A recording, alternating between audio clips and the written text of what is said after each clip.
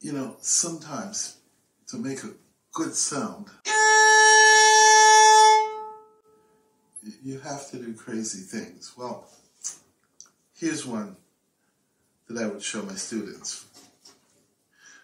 I would take their bow, hold it, and say, pull.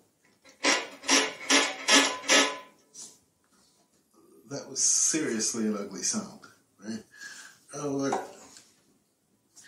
I would make them pull all the way down. Then I would say, can you do that by yourself? Just a little. Then I would say, okay, now do the same thing, but use more speed.